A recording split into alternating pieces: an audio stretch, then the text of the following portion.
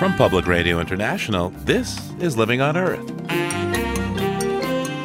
I'm Steve Curwood. Young activists skipped school and took to the streets in more than 100 countries on March 15th to protest inaction on climate change. There's really no point studying for a future and a job that might not even be there because of what could happen. This is what being a teenager reality is for me, to create better change in the world because my adults don't seem to be leading that.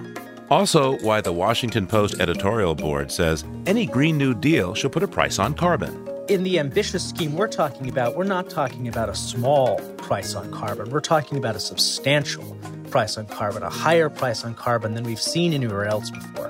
One that would be much more effective at really fighting the coal industry and making it less and less economical. That and more this week on Living on Earth. Stick around. From PRI and the Jennifer and Ted Stanley studios at the University of Massachusetts, Boston, this is Living on Earth. I'm Steve Curwood.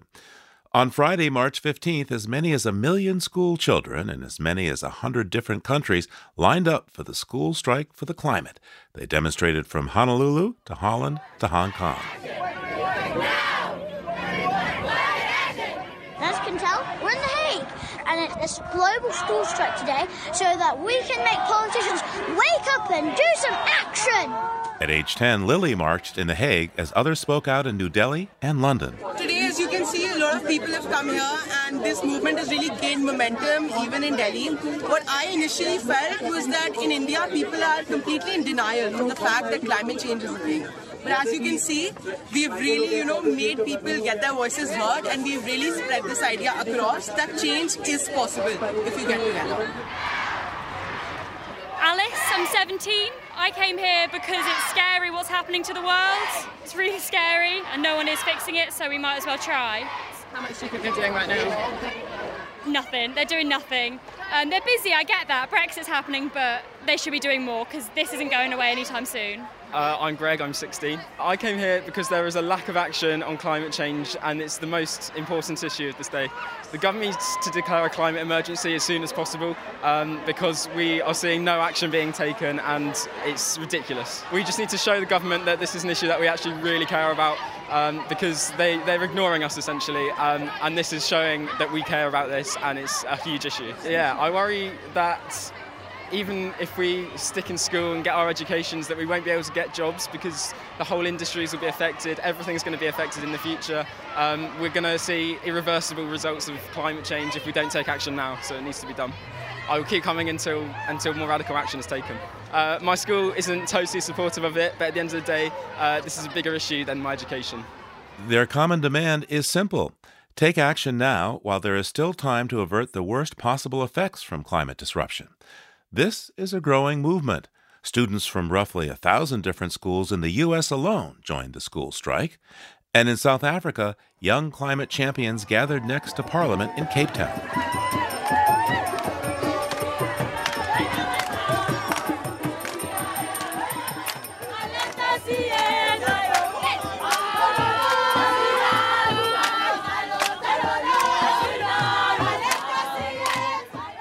The spark for the strike comes from Swedish student Greta Thunberg, who in August of 2018, at the age of 15, began skipping school and sat down in front of the Swedish Parliament. She was angry that Sweden would not meet its targets under the Paris Climate Agreement. Until the Swedish election on September 9th, she sat with a simple handmade sign proclaiming she was on a school strike for the climate. Every Friday following the elections, she has kept the strike going and inspired students around the globe to join her. By the way, Greta Thunberg is a distant relative of Nobel Prize-winning chemist Svante Arrhenius, the man who a century ago famously made calculations that showed increasing carbon dioxide emissions would lead to a warming world. And some people think Greta herself should get the Nobel Peace Prize.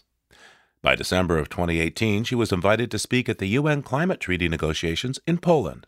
You only talk about moving forward with the same bad ideas that got us into this mess, even when the only sensible thing to do is pull the emergency brake. You are not mature enough to tell it like it is. Even that burden you leave to us children. But I don't care about being popular. I care about climate justice and a living planet. Our civilization is being sacrificed for the opportunity of a very small number of people to continue making enormous amounts of money. Our biosphere is being sacrificed so that rich people in countries like mine can live in luxury. You say you love your children above all else, and yet you are stealing their future in front of their very eyes. Until you start focusing on what needs to be done, rather than what is politically possible, there is no hope. We have not come here to beg world leaders to care. You have ignored us in the past, and you will ignore us again. We have run out of excuses, and we are running out of time. We have come here to let you know that change is coming, whether you like it or not. The real power belongs to the people. Thank you. Greta was more enthusiastically welcomed by the European Economic and Social Committee in Brussels in February of 2019. And if you think that we should be in school instead, then we suggest that you take our place in the streets, striking from your work. Or better yet, join us so we can speed up the process. And if you still say that we are wasting valuable lesson time, then let me remind you that our political leaders have wasted decades through denial and inaction. And since our time is running out, we have decided to take action. We have started to clean up your mess, and we will not stop until we are done. Thank you.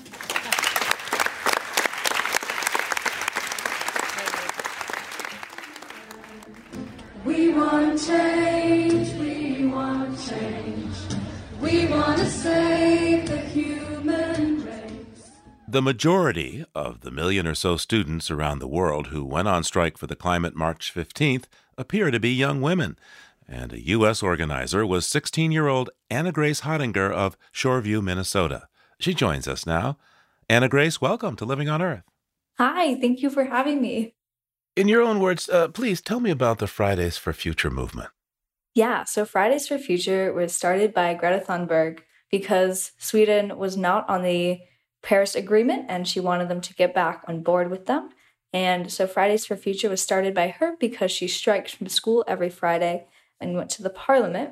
And it has now been brought forth to places all around the world so people can join along and strike every single Friday because striking is more important than an education if you might not have a reason to have that education in the future. Indeed. How concerned are you personally about this? What's the threat that you feel personally from climate disruption? I personally just feel like I may not be able to see it in my own eyes in the future because I am privileged enough to be able to move out of these situations, but also that it soon won't be something that we can shift out of, which is a very scary thing because no matter what, we'll all be stuck with this issue. But I see that we have the potential in it. So you say you're privileged to be able to move out of this. What do you mean? The wildfires, for example.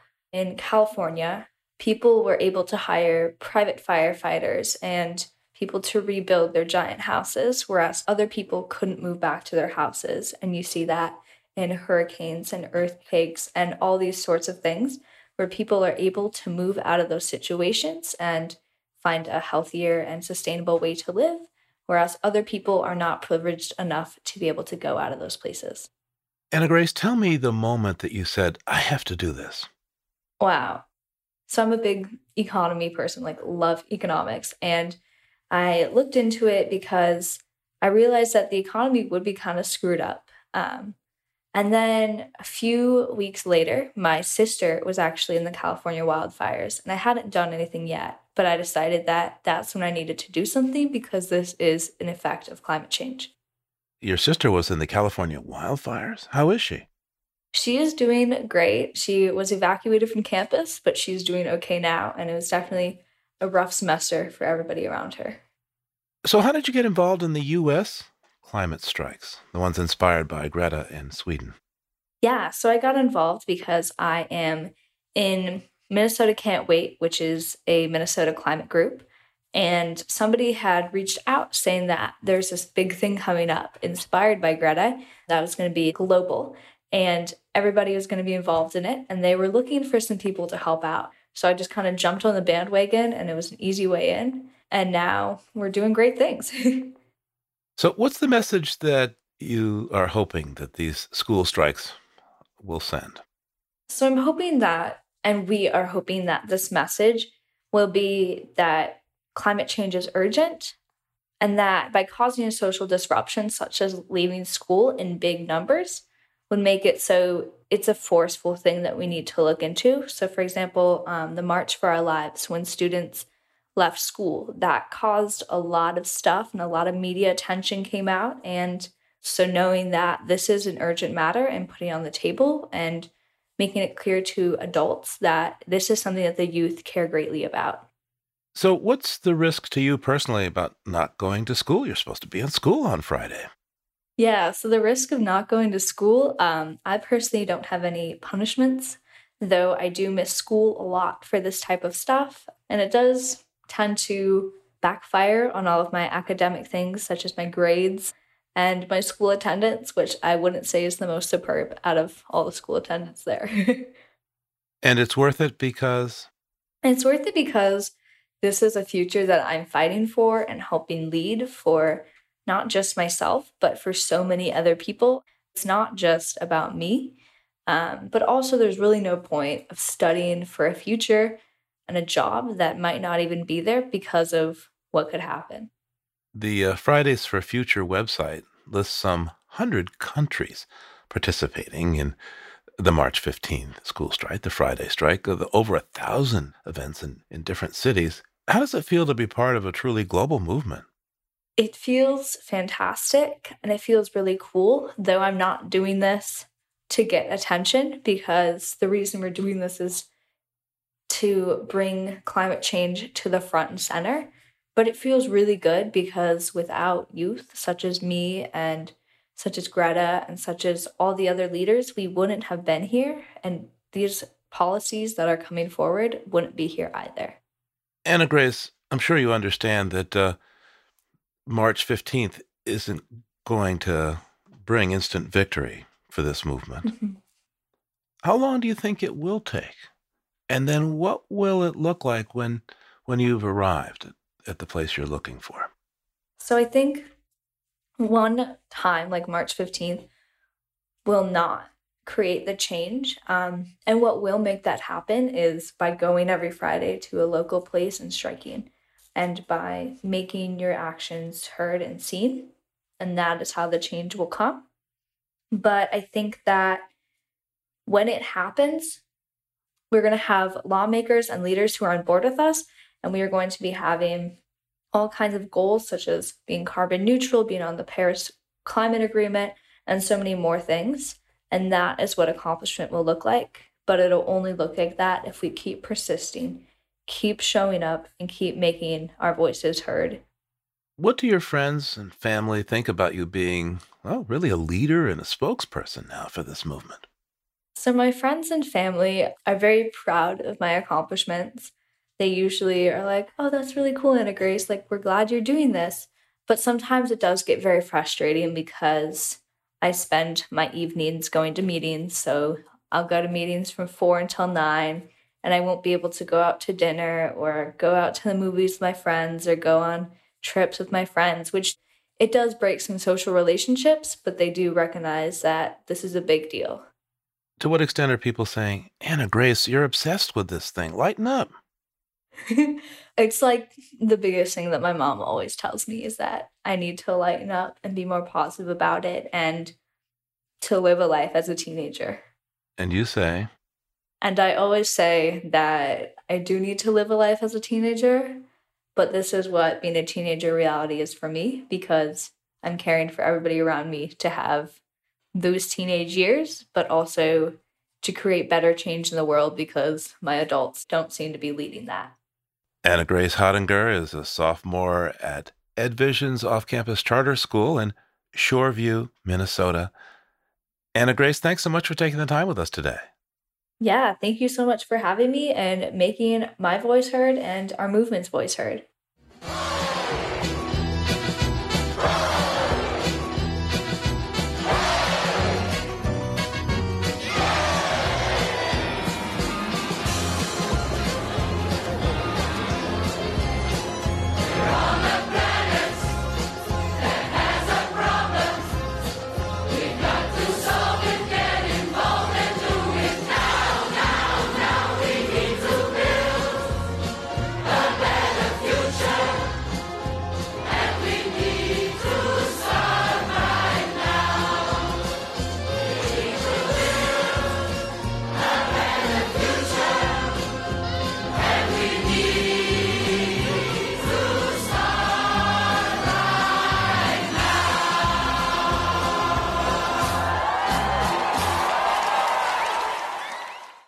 If you like what you hear on Living on Earth, please join us with a gift of $5 or more. Just go to loe.org and click on Donate at the top of the page. And thank you.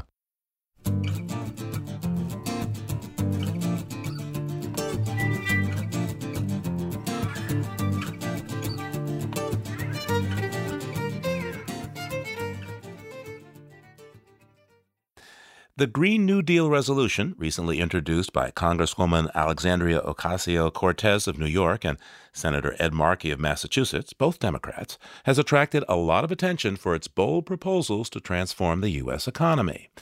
Many like its calls for moving to a 100% carbon-free electric grid in just 10 years, as well as for a federal jobs guarantee and health care coverage for all Americans. But the AOC Markey Green New Deal resolution has also attracted criticism for going too far and being politically untenable. And some point out that their Green New Deal doesn't even mention strategies like putting a price on carbon. The Washington Post editorial board recently laid out its argument for a Green New Deal that includes carbon pricing and stops short of broad progressive goals. Stephen Stromberg of the Washington Post authored the editorial. Steve, welcome to Living on Earth. Thanks for having me. Let me ask you this. How do you explain carbon pricing not being in the Green New Deal? So it's a very good question, because when you look at Ed Markey, for example, one of the co-sponsors of the resolution, he co-sponsored a carbon pricing bill in 2009-2010, the Waxman-Markey carbon pricing bill. It was the premier global warming, climate change legislation of the Obama era. It didn't pass. So there's been some hand-wringing among environmentalists about the political attractiveness of a carbon pricing type program. On top of that, you also have some who, for a long time, have been wary of carbon pricing, either through a carbon tax or a cap-and-trade program like California has, for a variety of reasons. Some people are more skeptical of market-based mechanisms and they prefer government mandates. And that's for sort of ideological reasons. Some people feel as though carbon pricing won't be effective enough in spurring research and development. And some people don't like the idea that companies would be able to pay to pollute, that it's not punitive enough, that pollution should not be something that you just get a fee for, but something that society should be saying is a shame, a problem. We accept that that's one way to look at it, but another way to look at it is actually what it's doing is it's ramping down carbon emissions over time. It's doing so in a cost-effective way. It's marshaling every dollar to its highest benefit. So if you can get over the discomfort of this appearance that companies are paying to pollute, what in fact you get is a highly effective, highly efficient system to get very far and, in fact, we think where you need to be to fight climate change. Now, there's a common criticism about carbon pricing, and that's if it's not implemented well, it can perpetuate economic and public health inequities. That coal-fired power plant next to a low-income neighborhood that pays to continue its emissions means that people there are still going to breathe lousy air. How do you make sure that carbon pricing doesn't perpetuate economic and social inequities? Yeah, that's actually a very good point. And I should have said that's another one of the reasons that there has been some skepticism around the carbon pricing type programs. So you have to do a few things. In any carbon pricing system, you're going to end up with revenue. The government will end up with revenue. And so one of the big questions is how you spend it, how you use it. And a slice of that revenue undoubtedly has to be spent on helping particularly low-income people cope with the transition. So what that looks like is it could be rebates directly to Americans. It could be pumping up the earned income tax credit, which is a credit for the working poor. It could be a variety of other ways to feed back, recycle back this revenue back into Americans' pockets. And this does a couple of things.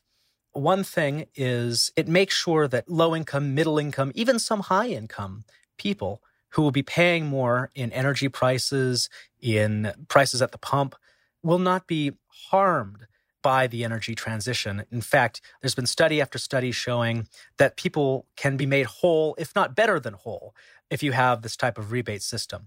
Now, you bring up another point, though, which is that if coal plants continue to produce emissions or other type of polluting industries continue to be able to do what they're doing, they'll also produce ambient pollution that's unhealthy for people. That's a substantial problem.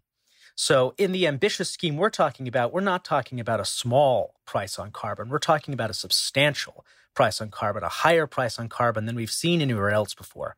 One that would be much more effective at really fighting the coal industry and making it less and less economical, not to mention other industries that produce carbon emissions in various ways. And one of the themes of the Green New Deal is that massive public investments are needed for big mandates like high-speed rail, for example. Your essays in the Washington Post editorial page say that's a bad idea. Yeah, we single out high-speed rail in part because of the spectacular failure that you just saw in California on the high-speed rail front. And despite this, it's still in the resolution as an important piece of the Green New Deal goal, which to us signified an insensitivity to the lessons of recent government waste. That's what we're really worried about, is this idea that the government will spend a large amount of money, will muster man-hours and resources toward projects that seem like they might help in this really important fight, but then they end up not helping. High-speed rail is just one example. All that said, we believe that there does need to be, in some cases, direct government spending and intervention beyond a carbon pricing plan. So for one thing, we believe that local public transportation, you need to provide good alternatives, reliable alternatives to cars, and the government has to provide that, particularly for the low income who can't afford just to Uber everywhere or something like that, or can't afford to pay higher gas taxes. You need to provide research and development funding much more than what we're doing now so that you can develop the technologies that are going to get us out of this carbon rut. You need to provide efficiency standards so that appliances and cars will get more efficient. A carbon pricing program would do some of that, but it wouldn't get you as much efficiency as you might need. You get greenhouse emissions in cement making, in some other industrial processes. You'd have to have some kind of response to that tailored to each of these sectors. So there are gaps in a carbon pricing system. You do have to have some willingness to set mandates, some willingness to spend money. Just we believe that that shouldn't be the first impulse. That should be sort of the backup impulse after you've put the carbon pricing system in place. Stephen Stromberg is an editorial writer for the Washington Post opinion section. Steve, thanks so much for taking the time today. Thank you, Steve.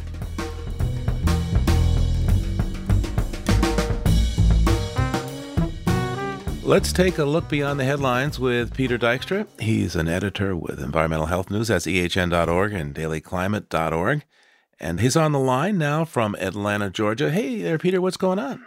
Hi, Steve. We're going to start with a little episode of scientists being scientists. Back in 1989, there was a NASA scientist named William Wolverton who was involved in research on houseplants and their ability to clean and purify indoor air. What he came out with was a real boost for the houseplant industry. It helped it grow to $47 billion annually just in this country. There was a real rush in the 90s and early 2000s to buy indoor houseplants under the assumption that they clean things like the volatile organics that would come from paint and carpet and all the other things that go into modern living. Yeah, we were excited about that. We had him on Living on Earth back then. They listed a whole bunch of plants that would help clean up the air in your house, but I guess new research says something a little different. That was your basic 20th century science. And here's the 21st century. There's recent research from Drexel University, actually a meta-study in which they reviewed about 150 scientific works on houseplants and indoor air. And they discovered that you'd have to have an absolutely ungodly number of houseplants in a room to match the air purifying value of either just opening a window or having a clean filter and a properly functioning HVAC system. How many plants are you talking about, Peter? Enough plants that you couldn't fit yourself in the room.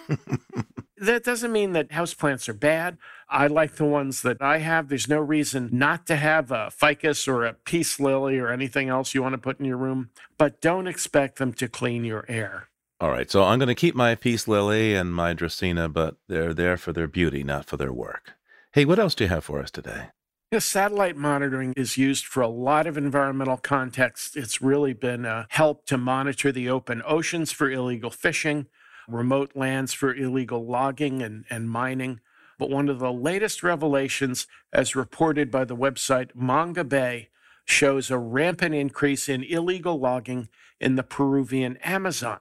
And not only is there logging in the rainforest, but the reason that this logging is going on is to enable illegal gold mining. Uh-oh, gold mining is really very dirty. I mean, they use all kinds of things like cyanide to try to strip the gold out of the ore. It can be really, really hard on a wild place. Yeah, it's an environmentally filthy business, and to denude the rainforest to make it happen in the first place has its own really dire consequences. It's estimated that somewhere between 6,000 to 7,000 people have moved into some lands that were once pristine and wild, bordering a Peruvian national park, a nature preserve, and some native areas. There are allegations of massive corruption on the part of the previous national government in Peru, along with current local governments. Hey, what do you have from the history vaults for us?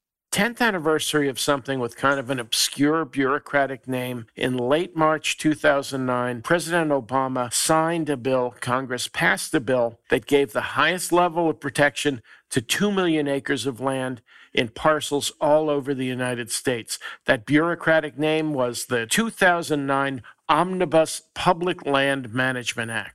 And what did it protect? Well, there are areas that already had some protection, some national parks, refuges, and elsewhere that ranged from the Appalachians in West Virginia and Virginia, around Mount Hood in Oregon, the San Gabriel Mountains outside LA, the Pictured Rocks Lakeshore in the Great Lakes, Rocky Mountain National Park, and other sites. 2 million acres added to protected lands. That's something that's not really going on in the current day and age. That's right. And just a reminder to folks that a wilderness protection means that you can only walk or take a horse. You can't bring any motor vehicles or anything like that into those areas. Nothing at all. It's the highest level of absolutely pristine protection we have. Well, thanks, Peter. Peter Dykstra is an editor with Environmental Health News. That's ehn.org and dailyclimate.org. We'll talk to you again real soon. All right, Steve. Thanks a lot. Talk to you soon. And there's more on these stories at our website, loe.org.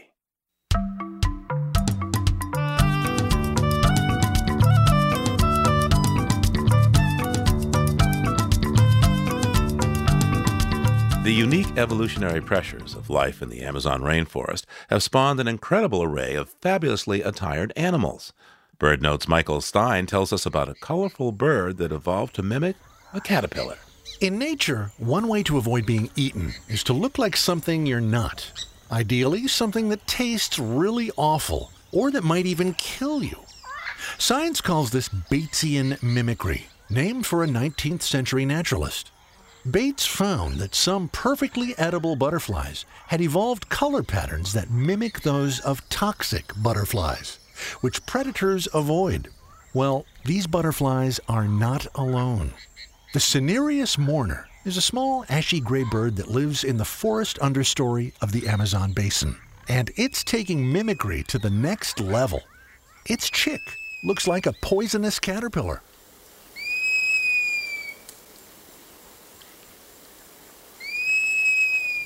The chick's covered in vivid orange feathers, punctuated with black dots. Lying alone in its cup-shaped nest, It's a near match to a highly toxic caterpillar, one that snakes and monkeys won't eat. The chick even waves its head like a caterpillar, increasing the illusion. Cinereous mourners live in an area where many birds' nestlings are routinely lost to predators, and this may explain how a bird wound up dressed as a deadly caterpillar. I'm Michael Stein. For pictures, fly on over to our website, loe.org.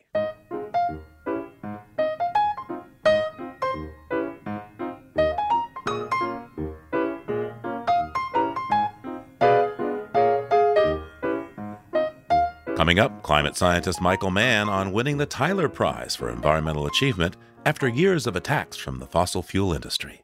That's just ahead here on Living on Earth.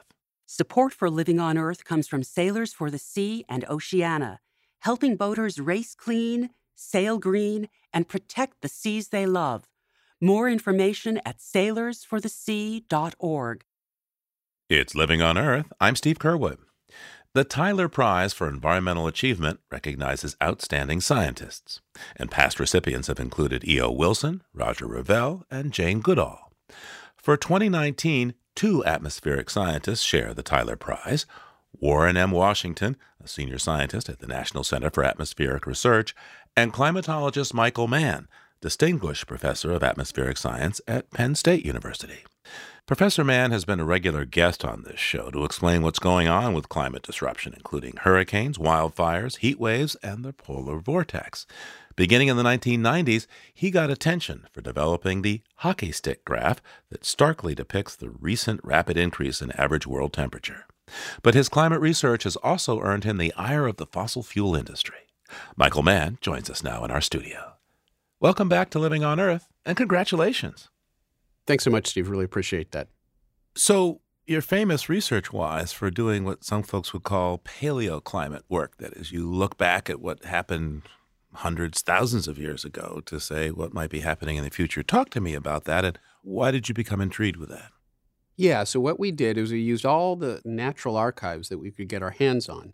Tree rings, of course, tell us something about past conditions related to tree growth, rainfall and temperature, so we can glean information about climate from the thickness and even the density of the rings in tree cores from sort of continental extratropical locations. Tropical trees aren't useful for tree ring research, so you're only getting information really from the extratropical continents. And that's not the whole planet, right? So you need to fill in those gaps. Well, we do that by using other data like ice cores, which come from high latitudes, or even in some cases the tropics at very high elevations, like Mount Kilimanjaro or in the Andes.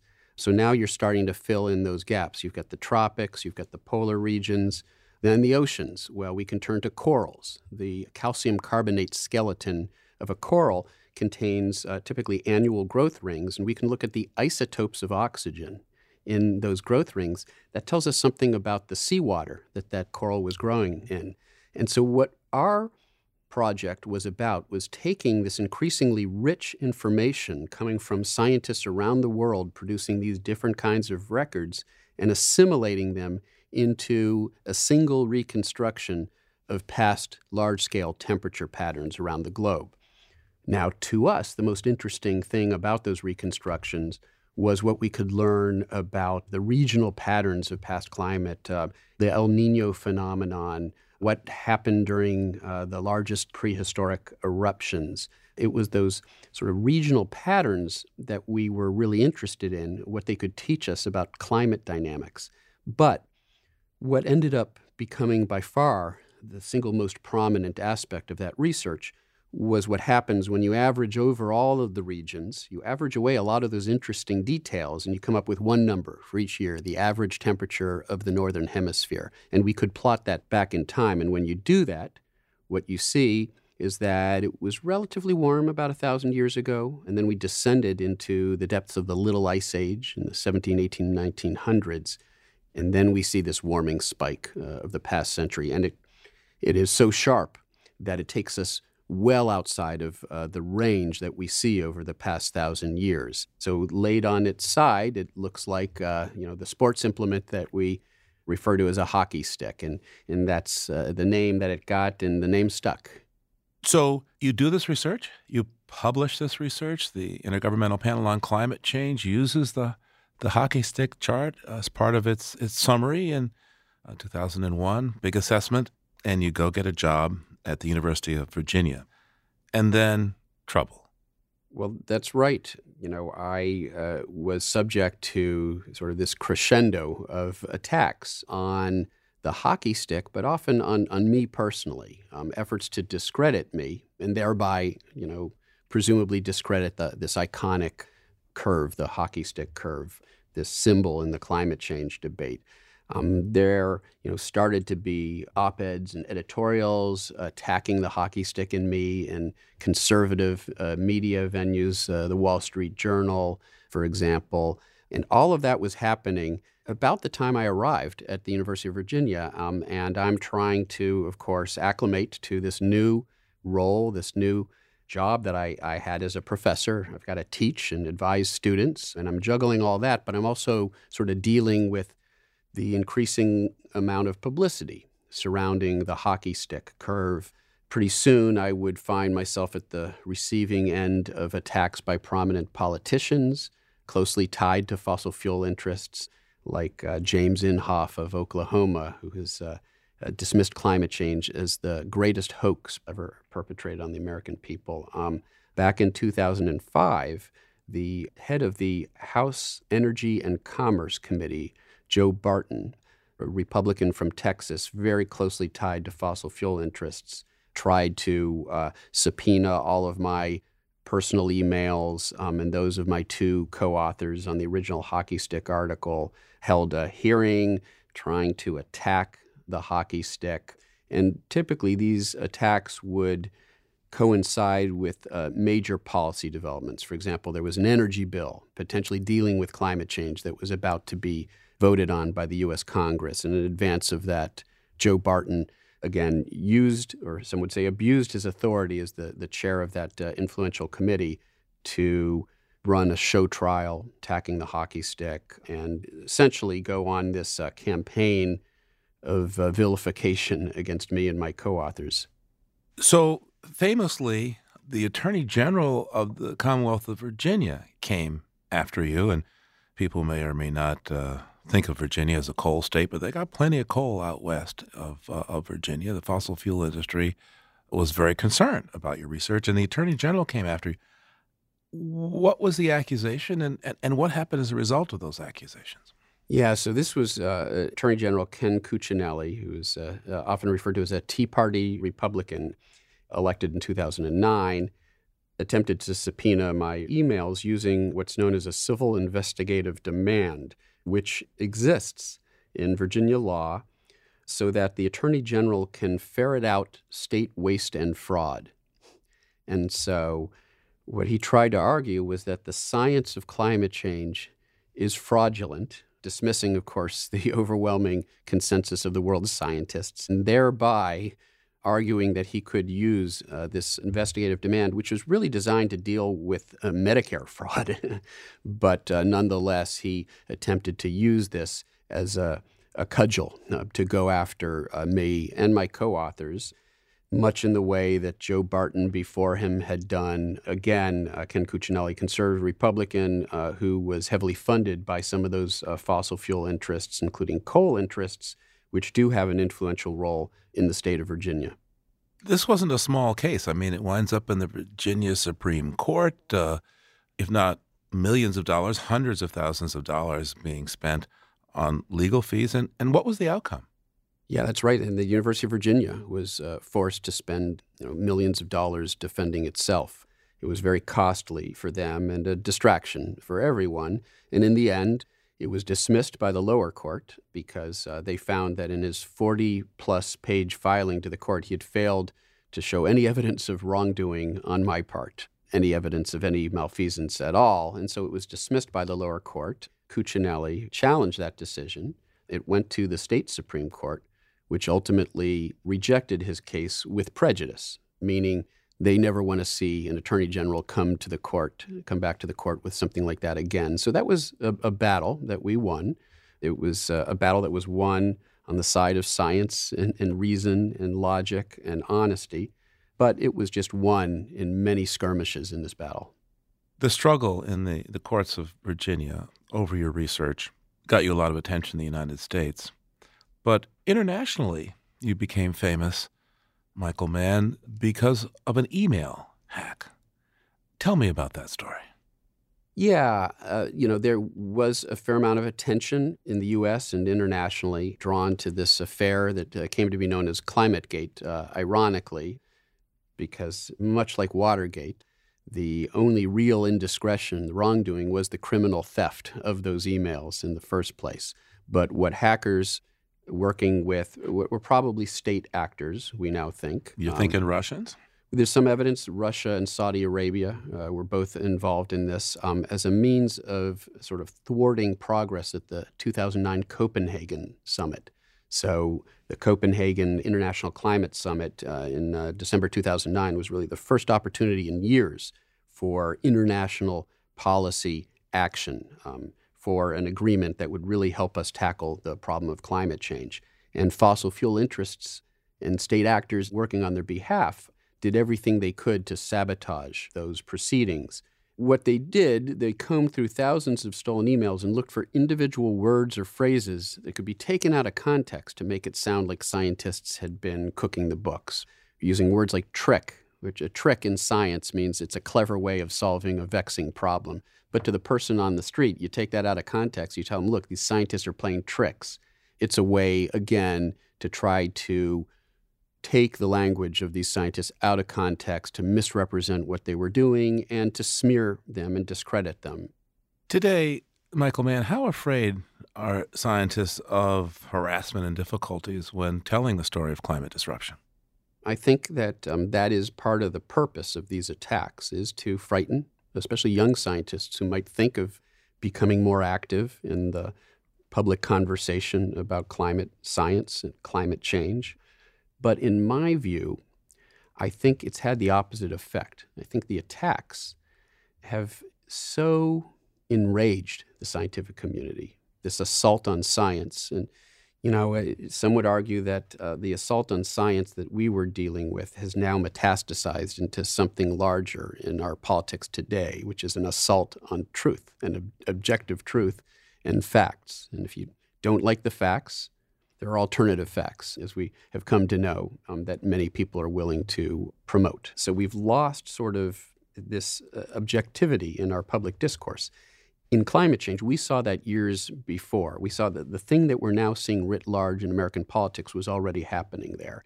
And I think that that was truly distressing to scientists. The idea that the forces of science denial would sort of stoop to the most dishonest of tactics in an effort to discredit science itself. I think that brought in a whole new breed of scientists who were not only passionate about science, but wanted to help defend it against these attacks. And now there is this cadre of young scientists coming up in the field who are extremely active when it comes to outreach and communication. And it's become a very valued part of their identity as a scientist. And so I like to think that the attacks that were intended to frighten away would-be scientist communicators have instead led to a whole new generation of pretty thick-skinned scientist communicators who want to make sure that we have an objective conversation about the science and its implications. Let's talk about today. What are your latest findings? So most people, when they think of me, they think of the hockey stick and they think of paleoclimate. But these days, my scientific interests are more focused on the impacts of climate change, coastal impacts, understanding how climate change is impacting coastal storms, hurricanes, and tropical storms, and how that is combining with global sea level rise to threaten our coastlines, with a focus on places like New York City that, of course, have dealt with devastating recent coastal storms like Superstorm Sandy, unprecedented flooding. How much worse is that going to get? What does the future look like? There's a lot of interesting scientific uncertainty there, particularly with respect to global sea level rise, because that depends on the stability of the ice sheets. And we're starting to learn that the West Antarctic ice sheet, the Greenland ice sheet, may be less stable to near-term warming than we thought. So there's a lot of uncertainty there, but it's not our friend. It means we could be in for far more damaging sea level rise impacts in the future. That's an area of interest to me because it involves some really interesting science to understand how climate change is going to influence the characteristics of hurricanes, the frequency and the intensity and the size of these storms. There's a lot of really interesting underlying atmospheric physics there. I'm also very interested in the impact that climate change is having on extreme weather events in general, particularly summer weather extremes, like the sorts of droughts and heat waves and floods and wildfires out west that we've seen in recent summers. In fact, 2018 was sort of a poster child for how climate change is increasing many of these devastating extreme summer weather events. And our own research suggests that there are processes, fairly subtle physical processes involved that are actually exacerbating these extreme weather events in a way that isn't captured in current generation climate models. Oh? No, it has to do with some fairly subtle features that have to do with waves in the atmosphere. In fact, in the March issue of Scientific American, I have an article about this phenomenon. It turns out it's interesting scientifically because there is actually a connection between these wave phenomena in the atmosphere and sort of the physics of quantum mechanics. And some of the mathematics we use to study this problem actually comes from math that was developed to solve problems in quantum mechanics.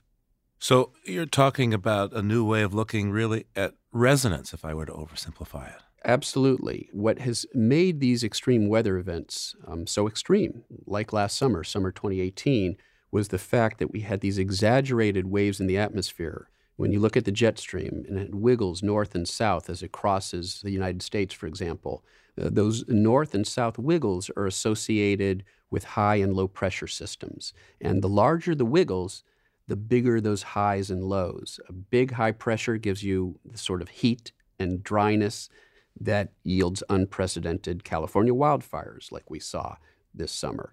But you get the flip side of that wave, you get the trough, the low pressure, back east, and you get unprecedented rainfall. And we saw the wettest summer on record.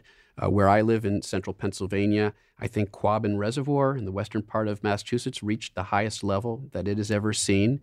And so what made those events so profound, so extreme, was both the large nature of the waves in the atmosphere that give you those big surface high and low pressure systems that give you unusual weather, and the fact that they were very persistent. They just stayed locked in place.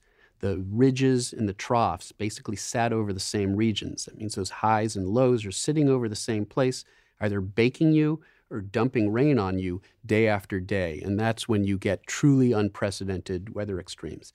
That phenomenon, the waves getting larger, is a resonance phenomenon. So what should the public do now in response to your latest research? Well, I think one thing that our work and a large family of research in this field has shown us in recent years is that uncertainty isn't our friend. As we begin to understand and better model some of these processes, we're not finding that climate change is less of a problem than we thought. We're finding in many cases that it's worse of a problem. The ice sheets can melt faster. That means we can get more sea level rise sooner than we thought. Climate change is exacerbating extreme weather events in a way that we didn't fully appreciate, but we're seeing play out in real time now on our television screens and our newspaper headlines.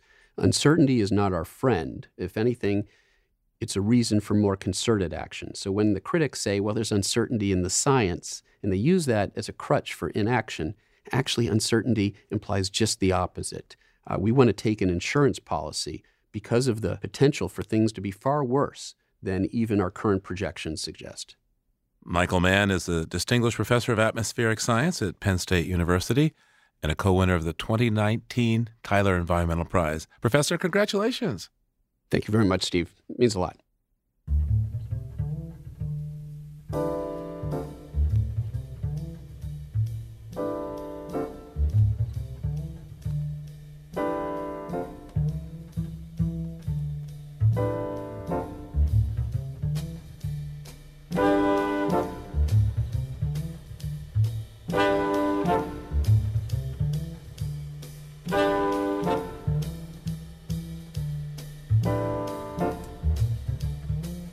on Earth is produced by the World Media Foundation.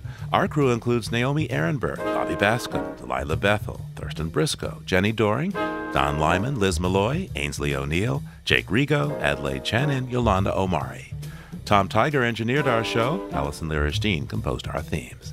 You can hear us anytime at LOE.org, iTunes, and Google Play. And like us, please, on our Facebook page, PRI's Living on Earth. We tweet from @LivingOnEarth. You can find us on Instagram at Living on Earth Radio. I'm Steve Kerwood. Thanks for listening.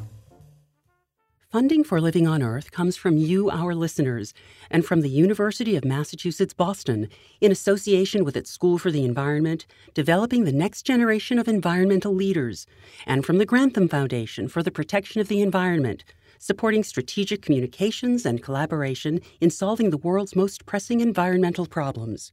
Support also comes from the Energy Foundation, serving the public interest by helping to build a strong, clean energy economy. PRI, Public Radio International.